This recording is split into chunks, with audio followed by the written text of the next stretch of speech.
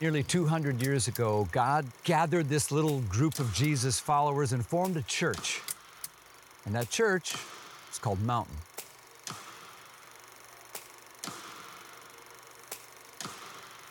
For 198 years, God's mission through Mountain has been unstoppable. And that's because at each defining moment along the way, Mountain people have stepped up with this gritty determination and this radical commitment to a faithful God who keeps making a way where there seemed to be no way. This is a defining moment. This is a time for the people of God to rise up. You are being called to make a difference with your life by stepping forward and saying, I'm in it for good. All right, hello everyone. Greetings everyone if you're online or at Edgewood or Abingdon or Aberdeen, Mountain Road. Let's just kind of welcome everybody in. Here we are all together. Welcome, it's week 2 of Unstoppable Good. You've heard that, and this is like a bring your books to class kind of experience. You know that by now. You need the guidebook. We said we're on page 25, and you can get it online. Did you see this? I got it right here online, and the page just turns like that. I thought that was cool. I don't know if you do. If you like a paper one or you got a digital one, they're right there. Another thing that will be helpful to you is to have a Bible. You're going to want to have one of those in your hands. Maybe that's on your phone as well, or I like the paper one. So get a Bible in your hands. And then that reminds me of my group. I was in a group this week. I know thousands of other people were in groups launching this week. And I was so encouraged, grateful to be with. I'm with a bunch of guys. We're making this a priority. We're growing together, believing God wants to do something in us. And God wants to do something through us, and we've just got to be connected with others if that's going to happen. So it's never been easier to join a group, use the website unstoppablegood.church, or find a friend or find someone around here that looks like they know what they're doing, or looks like they're in charge or something. Okay, and then, the Daily Dose of Good. Did you subscribe to that yet? Did you do that? Okay, there's modest enthusiasm in the room that I'm standing in right now. I don't know if you have. It's accessible on the website. You can get it sent to you every day. Even after a week, I'm still getting surprised by it. It's like, who's texting? Oh, yeah, I'm glad I signed up for that. And you can, too. Text GOOD to 833-269-9787. And each day, a 5-minute video will come right to you. It's a reflection on one of the Psalms. We're meditating on God's goodness in the midst of whatever might be happening for you in your day. I don't know if your days are filled with good or with bad, but as they say in some churches, and maybe you know this too, God is good all the time, and all the time, some days put a little more pressure on you to believe that. I understand, but we want to be grounded every day and start that way and open to hearing God through His Word. So that's an important resource. And I know some of you may be just joining us. You're new around here and you're not sure if this is a good time to be involved or not. Well, look, it is a great time.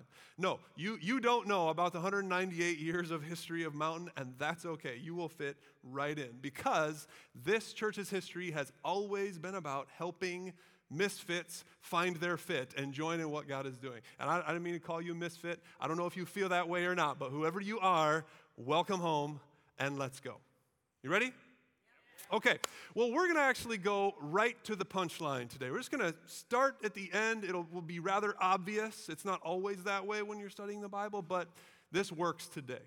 And this punchline, it lands like a mantra, or almost like a campaign slogan. A little long for that maybe, but it's a cause that people can get behind.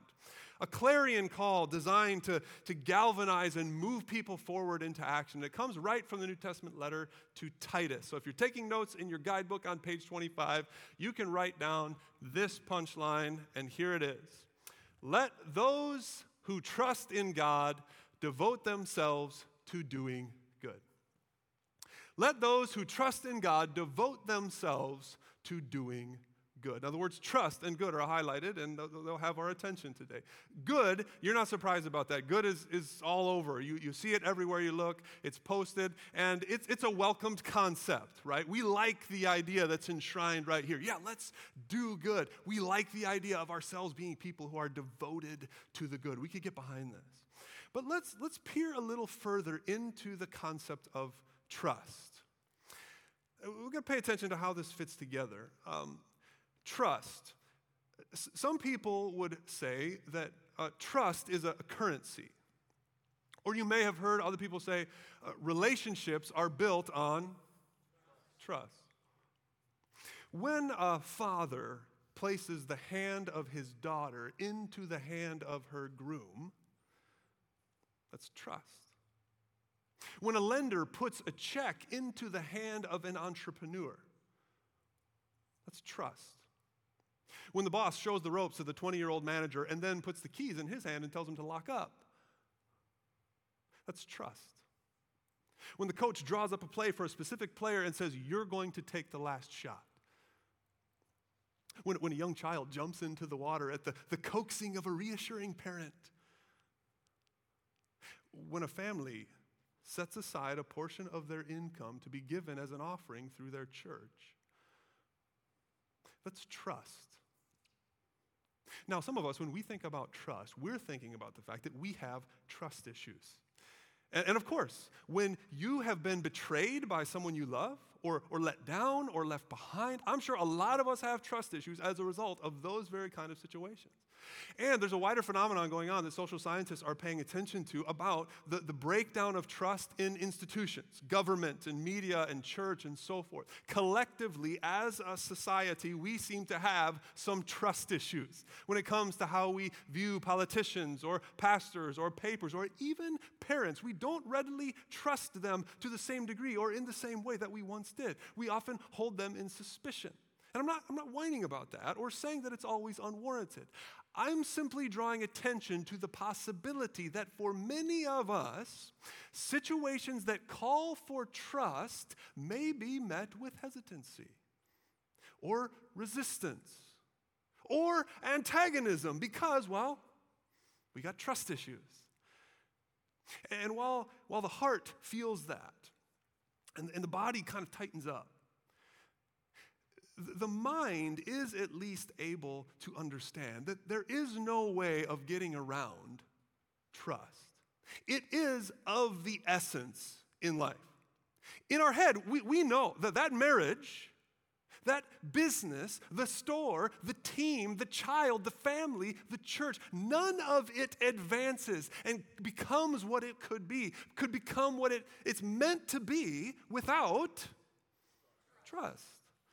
So we will be asked to reckon with the question today, asked by the God who gave life to us, are you ready to trust? And this little letter near the end of our Bible called Titus is going to help us think through that. If you got a Bible, go ahead and take it out. You can turn to Titus. I got a paper Bible. It's almost way at the end, and if you're turning too fast, you go right past it. It's this long, okay? The book of Titus. And here's what this is. This is a correspondence from Paul to Titus. It's New Testament, so it's after Jesus. Jesus happened. He went around doing good and healing and freeing people. Like it says that in Acts 10. We read that last week. But Jesus' enemies killed him. And then he rose. And Jesus is still alive through his Spirit. And he is spreading his influence, spreading good and blessing throughout the world through church communities. They're emerging all over, around the Mediterranean and Africa and Europe and even beyond. So Paul is instrumental in all of this. He travels everywhere. He's planting these church communities. And then his legacy is being carried forward by people like Titus, whom Paul views as a son or a protege. And he's been sent to an island called Crete. It's still there. It's still called Crete. It's the largest of the Greek islands. And not only is it known today to be the most populated Greek island, but it had garnered a reputation even long back before Paul. It was notorious, you could say. And not for something good. For things worse than like what you would say about people from New Jersey, even. All right. I'm just kidding about that. The New Jersey part, but not about the Crete people. Paul quotes Epimenides, he's a Greek philosopher. Titus 1 verse 12, one of Crete's own prophets has said it. Cretans are always liars, evil brutes, and lazy gluttons. Yes, put that on the mugs in the gift shop. Something to remember us by. Talking about trust, don't trust someone from Crete. They are liars to their very core. Paul says, yeah, that's who they are. But he's not finished. He goes on, Titus 1, verse 16. You know what? Those people, they are detestable, disobedient, and unfit for doing anything good. That's who they are. So Titus, my boy, I've got a great job for you. It's in a great location. Well, the neighborhood is a little rough around the edges, but you know how I'm always saying, I follow Jesus. You follow me as I follow Jesus. Well, I want you to go down to Crete. Yes, Crete. And just like Jesus, you go around doing what is good and teaching what is good and setting an example of what is good to those detestable, disobedient people who are unfit for doing anything good. That's what God is calling you to do, Titus. I'm not sure about his prospects. The situation looks a little bleak. And a lot of us today feel that way about our situation right now. The video that we watched last week talked about that. If you missed it, go and watch it. It's at the website. But even if you didn't see it, you see it. You feel the impact of the polarization and the division. Fear and anxiety are on the rise, along with suicide. Mental health crisis is real. Our youngest ones to our young adults are growing up in a world that is bent on leaving God behind. Morality is so confused. The poor are languishing, whether in hotels down the street or in slums across the ocean. The rich, well, they're languishing too, many of them, oddly. Without purpose, without God, addicted, stressed, lonely, aggravated, grasping for the good life, but unsure if it's really any good. These are the realities that describe our world. We live among so many people who are, at best, they're unsure about God, uninterested in God, uninspired by the church, unwelcoming of its influence, unimpressed by its reputation. And yet, at the same time, unable to satisfy life's deepest longings on their own, unfit to heal the world's deepest aches. And that is precisely why Paul sends Titus to the middle of the Mediterranean, and why God is sending Mountain to the middle of Maryland and beyond to do unstoppable good. Here's how it goes. Titus chapter 3, you go there if you got a Bible. Now at the end of Titus chapter 2, Paul is talking about what God did to create a group of people who were of all different stripes, but you were united by Jesus, and he says they are eager to do what is good. That's what God wants. And Paul keeps riffing on that as he gets into chapter 3. And he says, now remind the people to be, these are the Jesus people, these are the people in the church that Titus is leading. Remind the people to be subject to rulers and authorities. We should just be the ideal citizens. Remind them to be obedient, and here it is, to be ready to do whatever is good. Man, it should be so refreshing to witness the example of our people living under this banner. I mean, you look at them and you say, oh, they're so peaceable. They don't slander anybody. They're peaceable, they're considerate, they're always gentle toward everyone. I mean, what a breath of fresh air that would be if that's the kind of good that we were known for. Now look, you might be, maybe you're new to the church thing and you come here, you've got all kinds of ideas about what church is. Maybe you have been harmed or you've been turned off. And look, we are not perfect. We don't always get it right. But what we are going to do is keep calling ourselves back to this. This is what God has in mind for his church, to live out this punchline. And Paul wants to take us back and be clear how we get here, right? So he picks up on this familiar drumbeat that he's been hammering home with everyone, everywhere he's been, okay? So now follow this now. We got to be honest about some things. At one time, I'm in verse 3 now. At one time, we too were foolish, disobedient, deceived and enslaved by all kinds of passions and pleasures. We lived in malice and envy, being hated and hating one another. So it wasn't always this way. In fact, it really was like this. We were trapped in the midst of our own evil and foolishness and ignorance. We're Cretans, after all. Now, we're not Cretans. But even Jesus' followers today have a story like this to tell as well. Living in a reality, it's not just about being naughty, but yes, there is disobedience, but not just being naughty, also straight foolishness. And even worse, we're enslaved. We're stuck. We're always groping, but never really getting a hold of a life that satisfies. We're blocked off from that. So it's humbling to be honest about that, isn't it?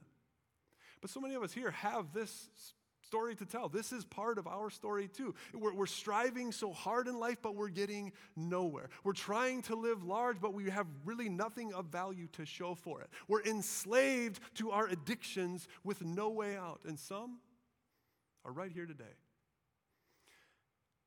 And it's not until you can finally admit that before God that the script can actually change. Titus 3 and verse 4. But when the kindness and love of God our Savior appeared, he saved us, not because of the righteous things that we had done, but because of his mercy. When we had no moves left, God made a move. Kindness and love and mercy appeared to rescue us from the shabby existence that we were calling life. Verse 5, he saved us through the washing of rebirth and renewal by the Holy Spirit, whom he poured on us generously through Jesus Christ our Savior, so that having been justified by his grace, we might become heirs, having the hope of eternal life. This is a trustworthy saying. These are the fundamentals, you could say. We have been washed, reborn, experienced a rebirth. Remember your baptism. It meant something. We've been renewed by God's Spirit. I don't know how to draw a spirit, so I'm going to draw a fire. There's a flame that has been lit, and that flame has been shared with us to light us up in our world and animate us for a new kind of life. This is God's generous act. It is God's gift of grace.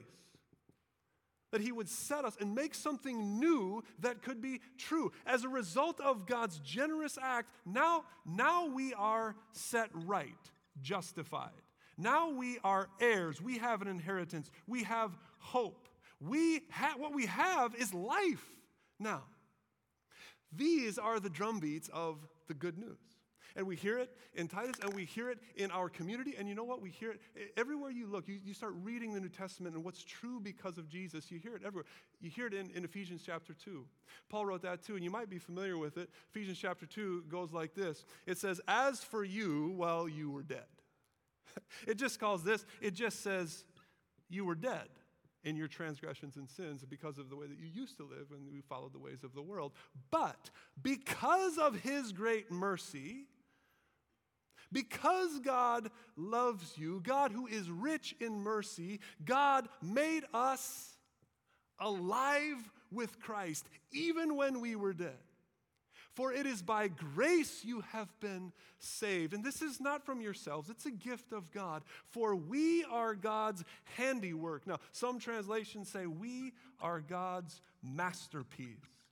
That's what's now true of you. We are created in Christ Jesus. Why? In order to do good works which God prepared in advance for us to do. These are the beats of good news. 1, 2, 3, 4. 1, 2, 3, 4.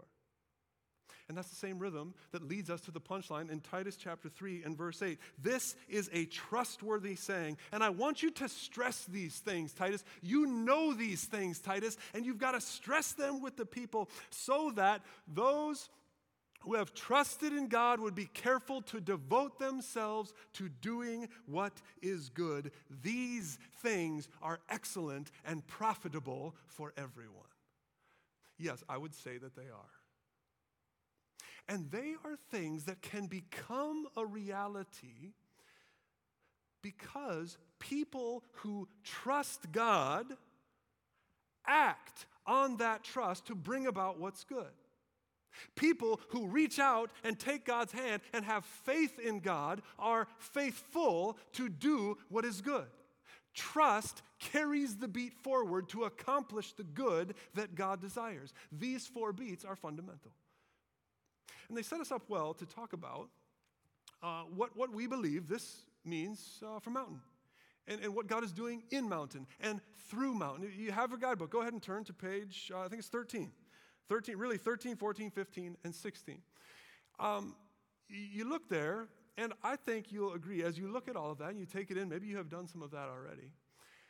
I think you would look at that and say, you know what? That's good stuff. This is excellent and profitable for everyone. And it can become a reality if the people who trust God are careful to devote themselves to doing what is good. And here's the way that this calling to trust God is going to be felt by each one of us. Okay, follow me now.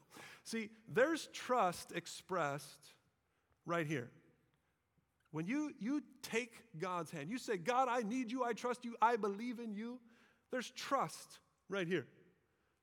And because of that, because of God's grace, you are made new.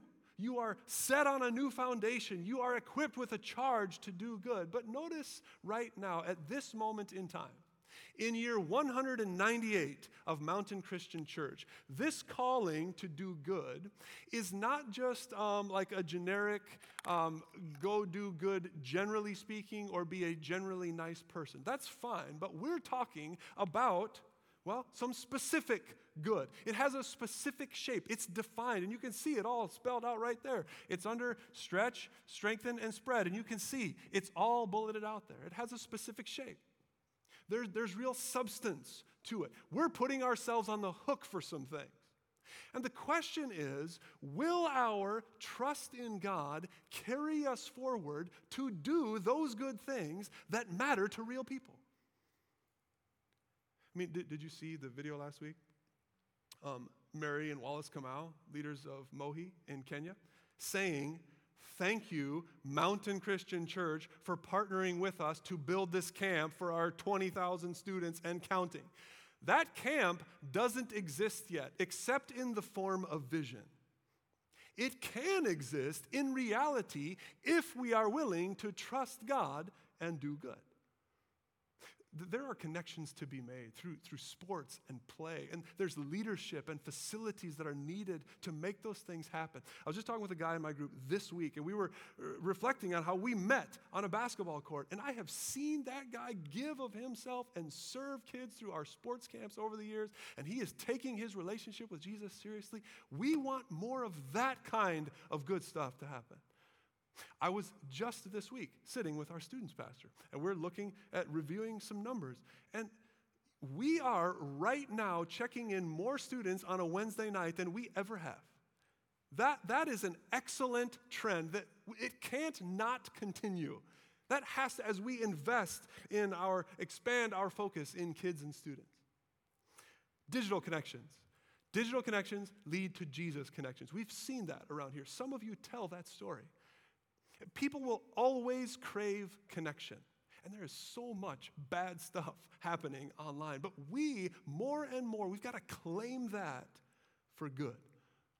What if our church was so eager to do good, we just exploded all over the place with generosity? We know that this church is capable of it. In 2 days last week, we just $15,000 we turned around and sent it to Fort Myers to help with people who are suffering from the hurricane, partnering with a church there who's like-minded, just like we are. Speaking of exploding, the Epicenter just celebrated a 9-year birthday this week, and it's having a multiplying effect. The table is set for expanding space, increasing impact, broadening partnerships and influence, and It will happen if we will trust God and do good. It is a specific kind of good, featuring all of these things and more. It's in the pages of the booklet. And it's calling for a specific act of trust that says, I will invest my life, the life that I have that has been rescued by Jesus. I will invest my life into these good things. I will put my energy and my money in play for these efforts. It's the kind of trust that knows that we as a church have put ourselves on the hook for this vision. And so I myself am going to put myself on the hook through a pledge of generosity in order that this vision can become a reality. You see how this works? You're feeling the beats. I've seen so many people who are and who have. They've played this out throughout their lives. They'll tell their story. They were as good as dead in the life that they were living. But the grace of God took hold of them, and they trusted God for new birth, a new status, a new hope, a new vision for life. And that has propelled them into a future where they invest every part of their lives into God's good work. And they're ready again now to do that so that this specific future can come to life. And you know what? On the other hand, I have seen a lot of people stop one beat short. They were stuck. They trusted God's grace. They were set right. And they're stalled. Stagnant. 1, 2, 3. Trust showed up here. But it's not showing up in a way that like I'm entrusting what I have for God's good. Faith showed up here. But it's not translating into faithfulness in doing what is good. Grace, generosity, a gift showed up here from God to me, but it's not carrying through me. And that's a breakdown of trust. 1, 2, 3. It's a trust issue. I've heard someone describe trust as a confident relationship with the unknown. How's that relevant here? Well, we can never know the future, right? We are, though, prayerfully and responsibly trying to say as much as we can about what the future could look like. This church is being as transparent as we can about our intentions, about where the money is going. This is what we're trying to do. We think it's good. We think it's excellent and profitable for everyone. And we think we have a pretty good idea of what kind of investment it will take to make it happen. So for each of us, though, the unknown is felt when we consider, well, what would that mean for me? To get here, my part in this, what would that mean? What's it going to cost me? If I was going to get in step with all 4 beats, and not just generically do good and be a nice person, but if I was specifically going to offer myself for this good cause, what kind of change would that mean for me? It's unknown what life would be like to live on less and give more. At least in terms of how it impacts me, it's unknown. What we do have a pretty good idea of what kind of impact that could have out there if we did that. But what's it going to cost me? How would it feel to take 1 less vacation a year and repurpose that money for unstoppable good? We don't know. Could I find value and joy in selling that car in order to advance those resources to put them in play for unstoppable good. Oh boy, could we live within our means? Could we actually face up to the fact that we have an addiction to stuff? And could we order our financial lives in such a way that we would get out of debt and we would prioritize resources for unstoppable good? I mean, none of the stuff has a role in making you who you are today. None of that stuff has a role in setting you right and giving you hope for the future and an inheritance that lasts beyond that life. It was God's generosity and grace that brought all of that about. How can we be generous too? Will we trust God that living open-handedly is actually the best way to live? It should be said that people are learning the answers to those questions all of the time through Financial Peace University around here. Next one starts in November. This is, you've heard it said, this is not just talk. This is the biggest thing we've ever done. And it won't happen without trust. Will you trust God? And will you trust this church to be generous in the biggest way that you ever have? There are lots of unknowns in the economy right now. A lot of things that are beyond our control. But even that will not stifle the good that God is calling us to do if we are willing to trust God and devote ourselves to doing what is good.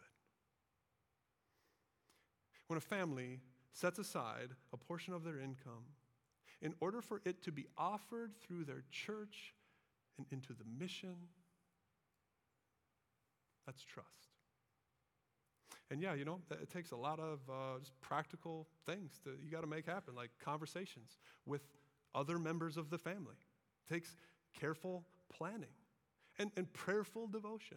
And really that's why there's a commitment card that comes in with the booklet. That's why this is in our hands right now. You're not filling it out today, but put it somewhere where it can be a thing that calls you to pray and consider how is God calling you to trust him over the next 2 years. And I know that so many of us are already doing that, and I hope 100% of us will. I've been so encouraged to see this play out in the lives of so many people. It inspires me to have all 4 drum beats in my life. And I've seen it in some people that I know named Brandon and Ashley. And they play this out, all 4 beats, 1, 2, 3, 4. And they've been a catalyst for so many good things, some of which have been a blessing to me personally. As you think about the ways that God is calling you to trust, and as you think about how you can devote yourself to unstoppable good, listen to their story.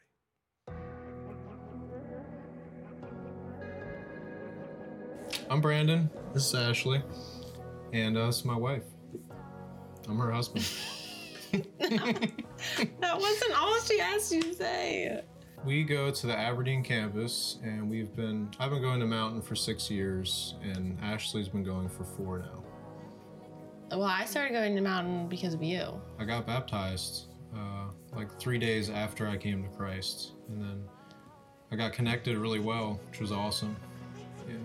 It's made a huge difference in our lives, everybody there especially, but all of the groups, different ways to get connected, different ways to serve has fueled our relationship with God, Without all of that, I feel like our faith wouldn't be as challenged, we wouldn't have as many areas to grow as we do at Mountain.